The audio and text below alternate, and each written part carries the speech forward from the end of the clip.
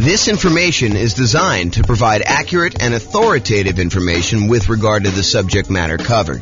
It is offered with the understanding that the presenters are not engaged in rendering legal, accounting, or other professional services. If legal advice or other expert advice is required, the services of a competent professional should be sought. Welcome to the Denver Real Estate Investing and Real Estate Financial Planning Podcast. Learn all about investing in real estate in Denver, Colorado, with a combination of real estate financial planning and modeling with numbers specific to Denver. Plus, syndicated, more generalized recordings of live and pre-recorded real estate investing classes, not all of them specific to Denver. Be sure to stay tuned after the podcast for a message from our sponsors.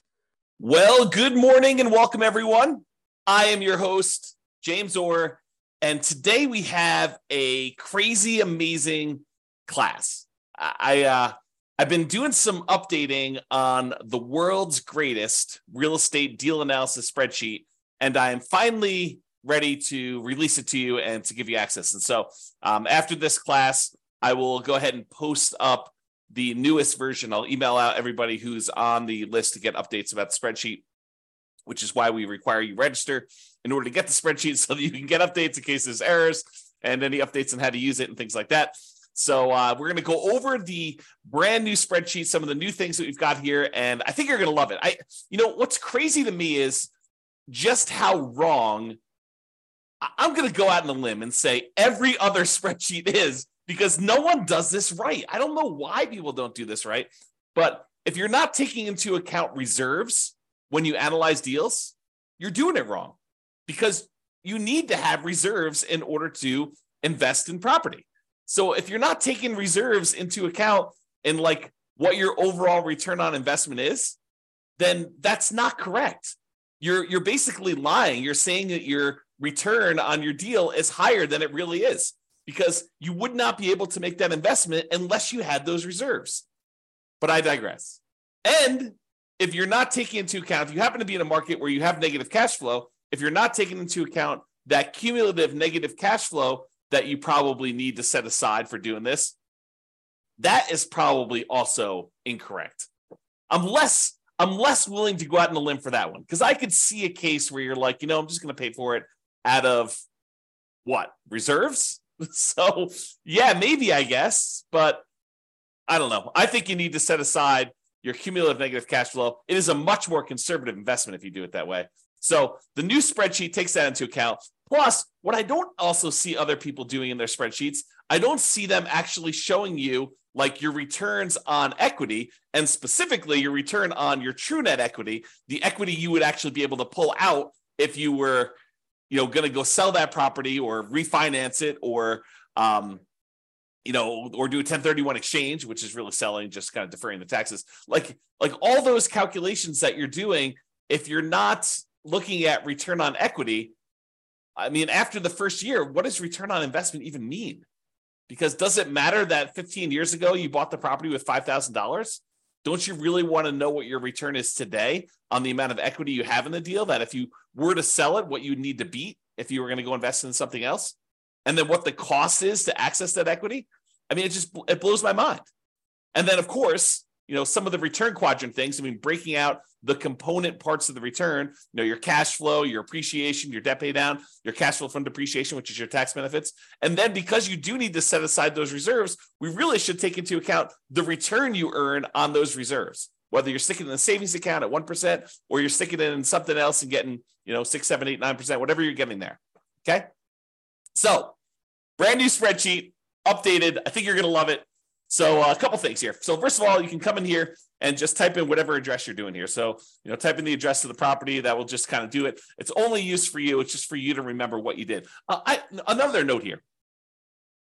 Always start with a copy of your spreadsheet. Don't use the real one, because you're going to make modifications to this and some things are going to get messed up. You're going to forget that you did an adjustment in the overrides tab, and you're going to forget that you did that. So you want to go and start with a fresh copy every time, and then go back to the original when you do that. So Or if you have a template, if you're like, hey, look, I know my taxes are always going to be, 1%. So go ahead and put 1% in there and then save that as your template. And then always go back to the template that you've modified to kind of do it. Okay. That being said, that way you don't make any mistakes. All right. So put the address in here. You're going to put the ARV. I'm going to do a whole series on deal analysis. So I'm not going to go and actually analyze a deal and walk you through the deal analysis. We will do a lot of classes on those. I'm going to do a class on how do you analyze 20% down, 25% down, all cash, lease option, creative financing, nomad, house hacking, BRRRR strategy. We'll do all of this type of deal analysis so that you understand how to analyze every single deal. And then provided I can get to it, I do plan on allowing kind of a explanation for every city. So basically any deal you have for any of the kind of modeling analysis that we've done for every city, you will be able to go and I will walk you through the deal analysis for every type of deal that we model in every city using that city's specific numbers and basically showing you the charts for the deal analysis spreadsheet. It won't actually be the spreadsheet. It'll be like my version of the spreadsheet on a website. So that is coming. Knock on wood that I have enough time to go do it, but it is coming. That's what the plan is right now. It's always been the plan. I mean, that's why we built it this way. Okay, so that being said, so you put it in the ARV. It does take into account if you're buying properties at a discount. So if you do, you bought the property for, less than what the ARV is, it does adjust and show that you got this bonus return in year one from appreciation, like that. Basically, you got forced appreciation by buying the property at a discount, and then it does also show that your return on true net equity goes down after the first year because you got this massive return in year one from that bump. So I'm just going to put it back so that you can kind of see that. You put in your purchase price, whatever that's going to be. You put in seller concessions, whatever you negotiate with the seller to get them to contribute towards your closing costs, you can do that. That counts as a credit towards you. And then your down payment amount, put in 20% down or 5% down or 25% down. In this case, we'll use 25. Your closing costs, which we'll calculate here, and then show how much the closing costs actually are in dollars. So use the percentage. And then rent ready costs. This is how much money you need to put into the deal to get the deal ready to rent. So if you go buy a property and on the inspection report, it's got a whole bunch of repairs listed that you need to go do before the property is ready to have a tenant in there, and it's going to cost you $7,000, you put $7,000 in there. And then this will automatically take that into account. It includes it as part of the investment you need to make in order to get the deal ready to go. So, put whatever numbers you want in there, and it will do the adjustment and do some calculations for you based on that. Then this cumulative negative cash flow field is brand new. The idea being this: if you're going to buy a property, let me just back up. In our current marketplace, the last few years, prices have been going crazy up, and interest rates have gone up a ridiculous amount. But even though rents have increased, they haven't quite increased enough to counteract the significant increase in prices and the significant increase in interest rates. So in some markets, in many markets, I'll just say this, it is harder than ever to get good cash flow in every market. Okay. Some markets, you're going to have negative cash flow, especially if you put down a very small amount. If you're going to go do house hacking, put 3.5% down, it's very likely with the interest rates where they are that you're going to have some negative cash flow on that. And what negative cash flow really is deferred down payment. Because if you had put more down, if you had put 100% down, you wouldn't have negative cash flow, right? If you put 50% down, you probably wouldn't have negative cash flow.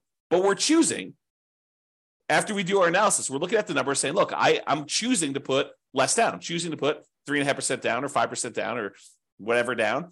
And so you're choosing to have some negative cash flow. And if you choose to have negative cash flow, we need to take that into account in our deal analysis. And the way that we take that into account is we look at how much negative cash flow we're going to have and for how long. And so what the software does, if we're going to go to the overrides tab and just show you how this works, let me go and let me make this negative cash flow so we can see. So let's say rent on this is, I don't know, $3,300 a month. Yeah, negative cash flow, it's a little bit negative there. Let's do $3,100, see what it is. All right, so now we've got negative $106 a month negative cash flow. So let's see how this works. So I'm going to go to the overrides tab. And in the overrides tab, I'm going to go find the spot for cash flow, which is right here. And it's going to show you that cash flow for the year was negative $2,238. So we show how much negative cash flow was in the first year. So in this particular property, because we analyzed the deal, it shows you that the negative cash flow was $2,238 negative. But because rents went up a little bit in year two. We're assuming rents are slowly creeping up each year. Rents are increasing. In year two, we're estimating negative cash flow to be only $1,524.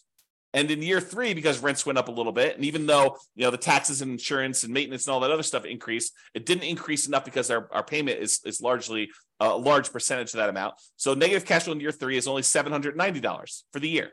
And negative cash flow in year four is only negative $33 for the year. Okay. But what we do now is we take the cumulative amount. We add up. The first year was negative $2,238.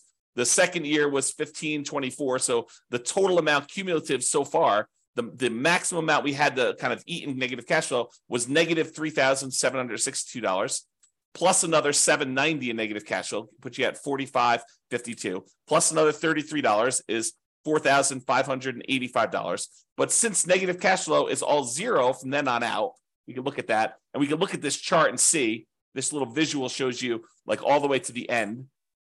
You can see that there's no more negative cash flow because the property is getting better as we do that. So the maximum amount of negative cash flow we have is this $4,585. Well, if we go back to this main tab over here, whoops.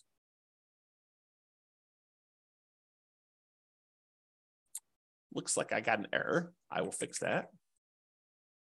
There we go. So now it shows you the maximum amount of cumulative negative cash flow that you have on the property. And so it shows you how much you need to have set aside there. So now it says, look, you need this amount down, $110,000. You need this amount in closing costs, $4,840. You need this amount in order to make the property ready to rent. And we're going to need $4,585 set aside to get us through the entire estimated amount of negative cash flow we have in the property for the duration. And that's going to count all as how much we need in order to do the deal, the total amount we had to invest, which is now $119,425. So now whenever we do a calculation for return on investment, how much we had to put into the deal, we do it based on everything, the total down payment, the closing costs, the rent ready costs in order to make the property ready to go, and any cumulative negative cash flow over that entire time that we're likely to have negative cash flow on this property. So now the calculations for return on investment are correct. Before, they were not, okay? Now, mortgage amount does that calculation, put in your interest rates, loan term, you put in how long it is, private mortgage insurance, in this case, we're putting 25% down, so we don't have any private mortgage insurance, but if you did, you're putting 15% down, you put that in here. At what point do we drop the PMI off? So it'll calculate it only until you get to that point for loan to value, and then it'll drop it off. How much rent you're getting on the property. Vacancy, property taxes, calculates those. Insurance, HOA, utilities, put all that in there. Maintenance on the property, setting that aside. If you're going to go calculate a different dollar amount for capital expenses, you could set that aside here. Use the capital expenses spreadsheet that we have, totally separate spreadsheet for calculating how much you need in CapEx in order to do that. How much you're paying in property management, if you're doing that at all, unless you're doing it yourself. Land value and the type of property. So land value is going to use to calculate your depreciation. The type of property for commercial or residential, either do a C or an R, and it does the adjustment for you there. And then estimate your effective income tax rate so that we can calculate what benefit you're going to get from that depreciation. And then we'll be able to do that calculation correctly. Okay, so you do all that, and then we've got these 9 kind of key areas to look at to determine the deal.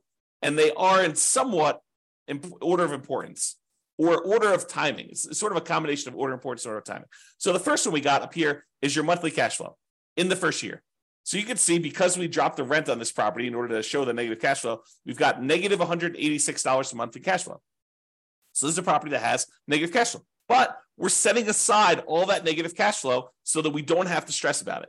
That's why it makes it more conservative. So we've got our reserves, plus we got this negative cash flow, okay? So we've got this monthly cash flow amount here, negative $186, but we're getting $227 from that depreciation benefit, the cash flow from depreciation, the tax benefits of owning that rental property. So we're getting money back either monthly or with every paycheck. We're not paying in to the tax system because we know we're going to get a certain amount of money back, or at the end of the year, we're going to get a big chunk back to offset this whole thing.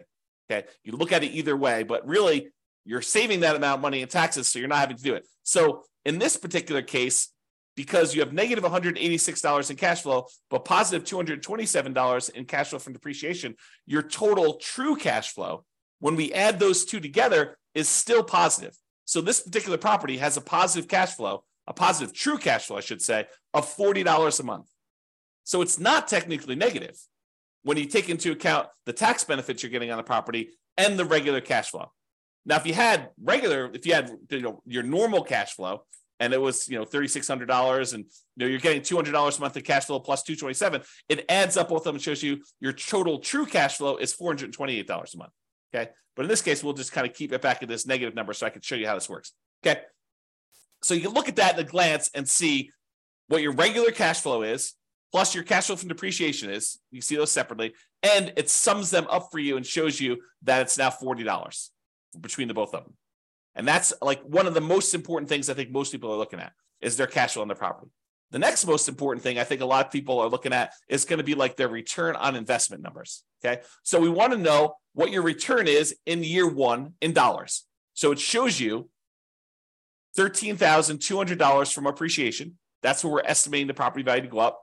We've got this negative $2,238 in cash flow. That's the little green bar, and it's negative because we have that $3,100 a month in rent. And then we've got this debt pay down. We're paying down $3,434 on the loan, plus we're getting $2,720 from cash flow from depreciation. So you add all of those up, and you can see that the overall return in dollars in year one from holding this investment is $17,116. So it shows you how much you made in dollars on your investment. Now you're like, okay, that's interesting. So I could see the dollars, but I want to know like what the return is on how much I had to invest in the deal. So we'd have the $17,116. If we divide that by our total invested, this $119,425, which includes the down payment, your closing costs, any rent-ready costs, and that cumulative negative cash flow, now we can see that it's 14.33%. Because over here, it shows you your return on investment in year one for that thing. So it shows you what percentage each of these component is. So you're getting negative 1.87% on cash flow. You're getting 11.05% on appreciation. You're getting 2.88% from debt paydown and 2.28% from cash flow from depreciation, your tax benefits. You add all those up, it's 14.33. So now we can see at a glance, cash flow, true cash flow, the return you earned in dollars in year one, and the return on investment in year one, 14.33 is the total. And we can see it broken out into all the different component parts. That's why this is powerful, just to see it all at a glance like this. Now, if you decide, look, I'm a 6-month type of reserve sort of guy or gal, and I want to invest in properties, this RIDQ plus R6 says my return in dollars, quadrants, because it shows you the 4 areas of return, plus reserves for 6 months, R6. Okay, so now it shows you how much you earned on or having reserves set aside, earning 1%. So you had 6 months of reserves in this property, so you earned an extra $383 in reserves. But now that we're taking into account the appreciation, the cash flow, the debt pay down, the cash flow from depreciation, and the reserves, we now earn $17,499 in that property. A little bit more than if we didn't take into account reserves.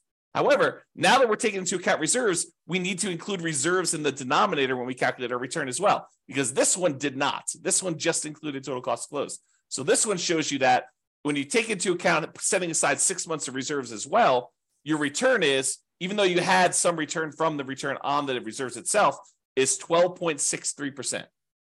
And we'll go into a lot more detail when we do actual deal analysis. I'm just showing you where this stuff is.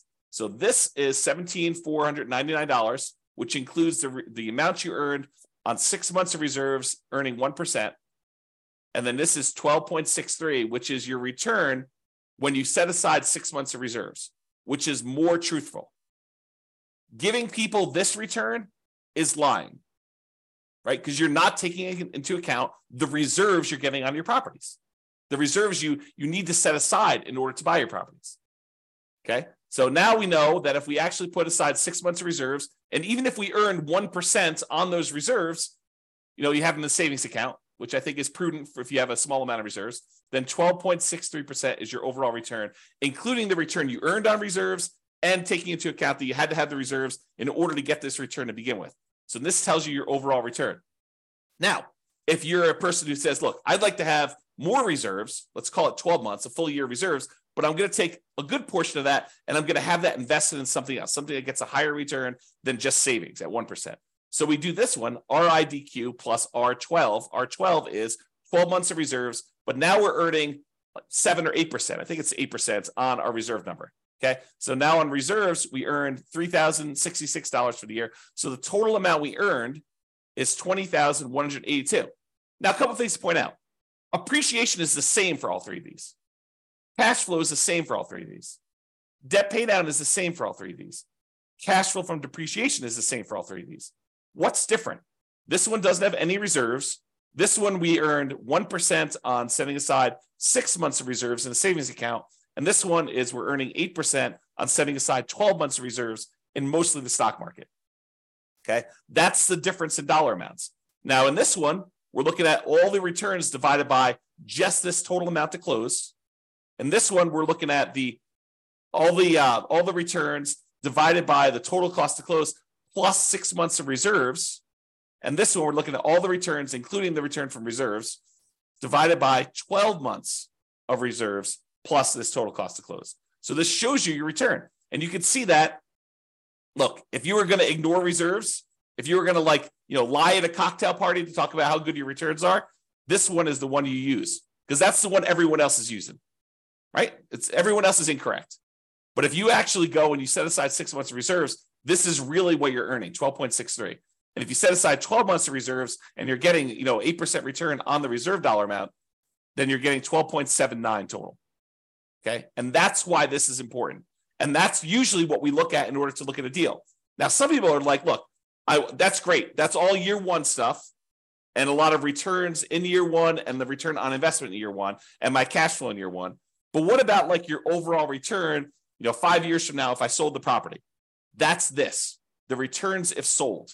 So you can look at whatever year you want in the future and you could see either what the annualized return is, or which is simple return, or the compounding annual return is, what the compounding rate of return would be on your money. Or if you're an internal rate of return person, we show you that as well. And you could see all three different lines and you could jump out and say, okay, year 10 looks like my kind of like annualized return is, 16% or so. And you can go look at the numbers if you want to. You can go look at the overrides tab and see all these. You can see the return numbers somewhere.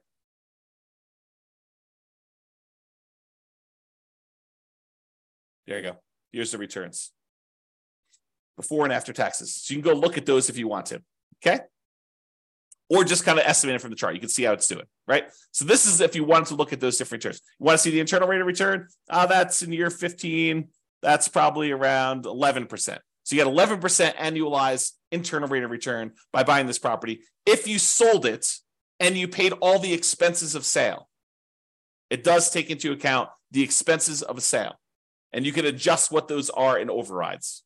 Okay, so you can adjust what your expenses of sale are and have it be. And in some cases, you may want to say, hey, look, my costs of sale are different at different periods of my life because my tax rate's different, or I'm a real estate agent, so I want to have a real estate commission here. But if I go beyond this point, I'm turning my license, and so I don't have that anymore. You can do all that because we have the ability to override in any year, almost any number. That's what's amazing about the overrides. Okay, so shows you returns if sold. Then you're like, hey, look, James, I know you're doing like the saying cash on cash return on investment. I get it, but I'm a cap rate person. I like cap rate. Okay, fine. Here's your cap rate numbers. Cap rate for the first 5 years shows you right on the homepage in the middle, right front and center. Now it shows you your cash on cash number, and then it shows you your cap rate. Cap rate is your return if you own the property free and clear, if you didn't have a mortgage on it. It shows you what your return is, your cash return, cash flow return, if you did not have a mortgage on the property. Okay. If we had whatever this is, 3,600 here, you can see the cash on cash return shows positive now. And you can see how it changes over time. Okay, put it back to 3,100 just so we can see them. All right. Now, once you get past year one, does it matter that you put $14 into the deal? No, now we're really concerned about, what is the return I'm earning on the equity I have in the deal? Because what we want to say is, look, I have this property, and what if I took the money I have in the deal and I wanted to go take that and invest somewhere else? Could I go take that money and invest somewhere else? And if so, what am I currently earning on that money that I would walk away with that I could go invest in somewhere else? That way I can compare it to what I would invest in.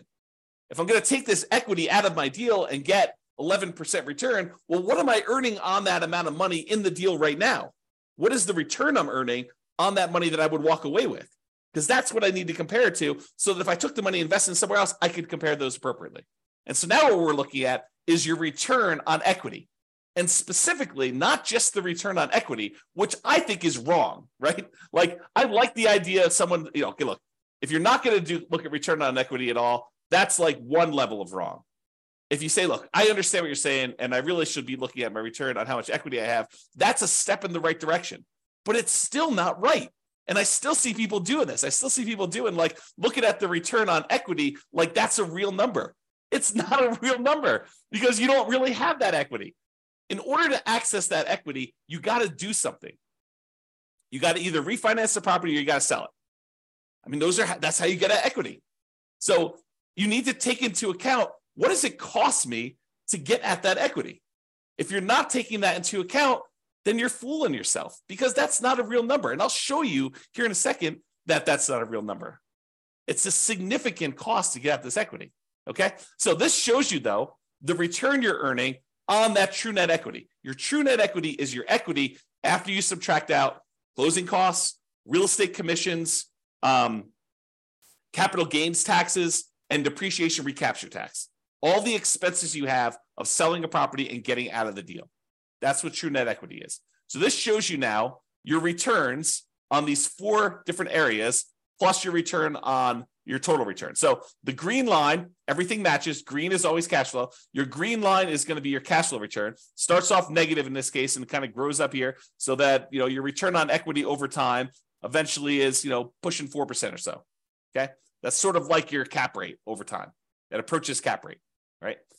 Debt pay down return starts up here, kind of drops down, it kind of continues on, drops down a little bit. Appreciation return shows you what that looks like over time. And then your cash flow from depreciation number looks like that is. When you sum all of them up, it's this dotted line. So right now, when we first got the deal, in year 1, it looks like your overall return on true net equity is just below 20%, probably 19.12 looks like.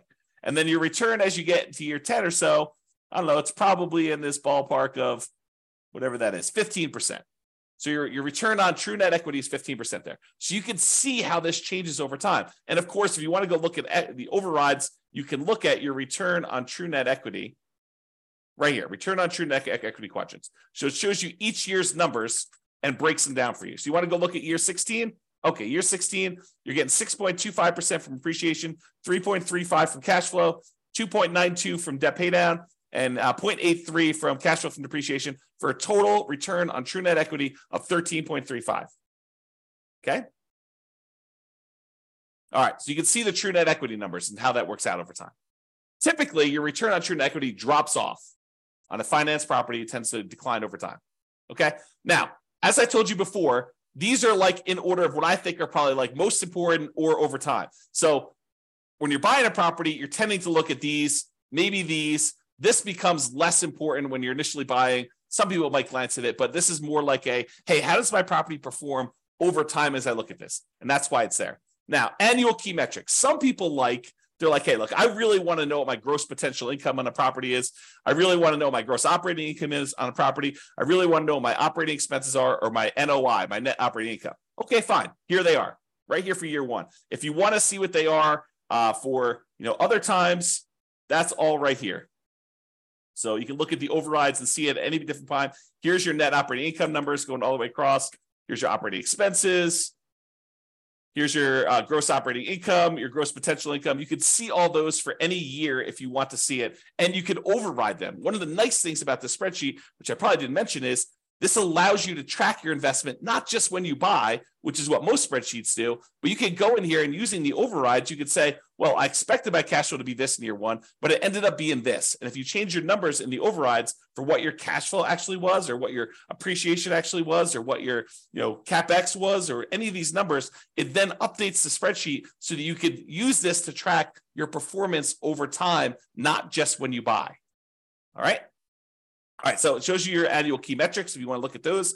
And then if you want to see your non-loan expenses, how much are you spending on vacancy? How much are you spending on property taxes? How much are you spending on insurance? How much you spend on HOA? How much you spend on maintenance? All these different numbers here, you could see those at a glance if you're concerned about those. And it shows you year one numbers for that, the annual numbers there. Okay. So those are sort of like, I don't know, what I would call less important metrics for most people. But if you want to see them, not only are they available in the chart, they're also available in overrides. Okay. Now, this is arguably, in my opinion, one of the most important things to look at next, yet no one has it in their spreadsheet.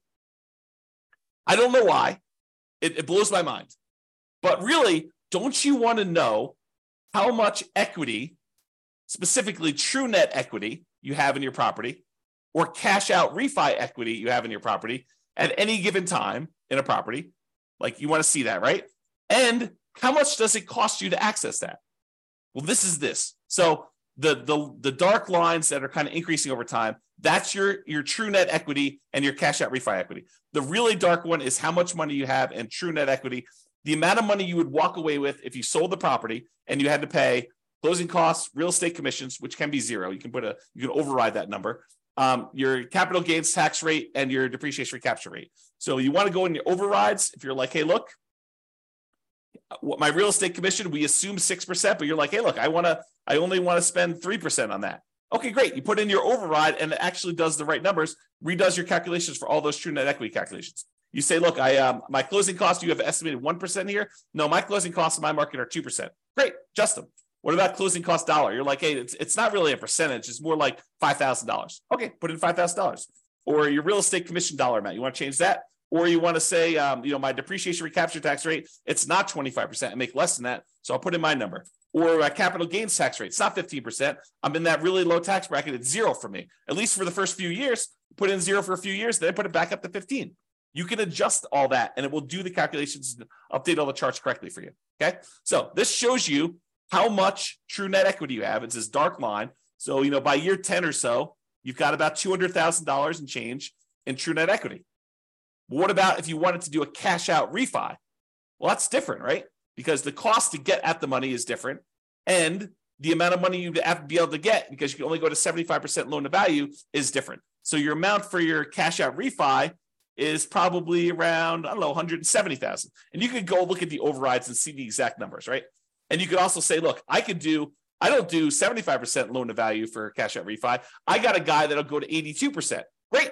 Adjust to 82% right here. We have an adjustment for that. It's an override. So go ahead and do it. Or my cost to get out my refi, it's not 1.5% in order to do that refinance loan. It's only $500. Okay, fine. $500. Done. Just adjust that. And it does it for you. Okay. So this allows you to do that. Now, these dotted lines, they show you what percentage of the money you're taking out were expenses to get at that money. It costs you money to do a sale. It costs you money to do a refi. So how much did it cost you as a percentage of the amount of money you're taking out, right? Because I want to know, look, how expensive is this money to get at? And so these numbers show you how expensive it was. This like dotted line here shows you that, you're looking at this other scale, about 40% of the money that I would get out were spent in order to get at that money. That's really expensive money. It costs you 40% of the equity you're getting out.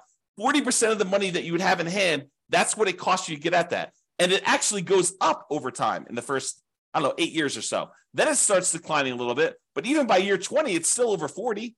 Costs you 40% to get at that money. And you're like, okay, I'm going to do a 1031 exchange. Great. Go and do the overrides and adjust for a 1031 exchange. Say, I don't have a real estate commission. Well, you probably do. I don't have closing costs, which you probably do. Okay, I'm not going to have to pay capital gains. Instead, I'm going to have to pay $1,800 or $800 for a 1031 exchange intermediary. Okay, put those numbers in. I'm not going to have depreciation recapture now. Sure, but you're kicking the can down the road too. And so even though your costs may go down, you still have that later on. Now, this one is the darker dotted line is your cost to access cash out refi equity. Well, that starts at almost 40% too, but that drops off really quickly. So that by year 10, it's only about, 5% of the money that you're pulling out is what it costs you. So it's calculating what percentage of the money you're pulling out in order to access that equity. So this is your equities and the cost to access, and specifically your true net equity and your cash out refi equity. Honestly, it's probably like a true net cash out refi equity because we're looking at the cost there. Okay. Now you may say to me, James, but if I'm doing a refi, I'm actually just borrowing that money. Sure. Yeah, I agree. You're borrowing the money, but it's still a cost. You're borrowing it and you're paying interest on it now. Okay. So this is the new spreadsheet. Some really cool stuff in here. Oh, by the way, you can export it. If you happen to have a real estate financial planner account, you just click this button right here and it actually transfers the numbers you entered in here to the real estate financial planner so that you can add this property to your portfolio analysis tool if you happen to have an account on real estate financial planner. Okay. So that's the cool part about this. All right. I think I covered what I hope to cover, just kind of going over the new stuff, the existing stuff that's still amazing. And just to show you that this is the way you should analyze deals. And we're going to go over examples. I'll go over how to analyze every type of deal using the spreadsheet. I'll show you all the other stuff. We already have a class on where do you get each one of these numbers from? Like, where do you get seller concessions from? Where do you get the mortgage interest rates from? Where do you get the vacancy rate from? Where do you get the property insurance rate? Like, where do you get each one of these numbers? I have a class where we look at each input and I tell you where to get it from and what's reasonable for those numbers in a lot of cases. All right. I already have a class on that. Go watch it. It's on the website. It's on the podcast. But now it's got these new adjustments here to kind of do this. One of the adjustments I made, by the way, is I've removed some color. Color to me has meaning. And so in the first version of the spreadsheet, I got carried away. I was like, oh, this is pretty. Let's make these blue. But that didn't mean anything. The fact that they were blue didn't have any meaning. Now all the colors mean something, right? All the inputs are this manila folder color, okay? All the cash flows are green. All the cash flow from depreciation are yellow. All of the appreciation is blue. All of the debt pay down is red. And then all the other black and white ones are just black and white, right? And so color means something. If something is colored, oh man, I'm looking at things like this export to REFE button. I should probably make that gray. Maybe I'll make it black, right? Because color should mean something. And so we should all do that. And maybe I should make this gray. I don't know. But the color, and the charts, color means stuff. All right. And then over here, I tried to add some flash of color if you just show you like size of values. And if it's, part of the quadrants, it's still going to be that blue, green, red, yellow color. So you can see those at a glance as to which ones we're talking about and how all those work. And because in the previous spreadsheet, I tried to compress it and do like years 1 through 5, then year 10, then year 15, year 20. But I realized that, because the spreadsheet was locked down to protect you from messing up formulas, that you couldn't access year 12 easily. So now it's all open, which means that it just goes wide, right? So now you can go and keep track of your deal for 40 years. You have access to all that. All right. That's all I got. I hope you enjoyed the new updated spreadsheet. I know I certainly do. I'm really excited to teach these classes. We're planning on doing, as of right now, subject to change, we're planning on doing one new deal analysis class per week. And then for the podcast usually gets published. I think we're out. The class I recorded yesterday got published, got queued up to be published to the podcast in November. So it's May 3rd right now. So November is 6 months out. So we're currently 6 months ahead on what the podcast gets. All the Substack guys get access to it immediately, but the podcast stuff is delayed by about 6 months now, and it will continue to delay because we publish the podcast once a week. We do the classes daily. So every week of content that is live, the podcast guys, that's a month, approximately, 5 days, 5 weeks, somewhere around there. 4 to 5 weeks. So you get an idea. So I'm trying to get to be a year ahead on the podcast, and then I'll evaluate what I'm going to do at that point. All right. That's all I got. Super excited for you guys. I will get the new version of the spreadsheet out to you, but I hope you enjoy it. Hope you like the new spreadsheet. And we will do deal analysis, and I'll cover a whole bunch of stuff for you. Thanks so much for coming on. Have a great day, everybody. Bye-bye for now. With home prices up, mortgage interest rates up, and rents up, but not quite enough to counteract the higher prices and interest rates. Cash flow on rental properties in Denver is harder than ever. Book a call with the Real Estate Financial Planner to apply our proprietary 88 strategies to improve cash flow on your rentals. See the show notes for a link to schedule your call and improve your cash flow today. If you're a real estate agent lender, or professional in Denver that wants to help our real estate investor listeners, consider reaching out to learn about collaboration opportunities with this podcast. We'd love to add more value to our listeners by having you assist our investors buy, sell, and finance their real estate investments. See the show notes to schedule a call to discuss collaboration opportunities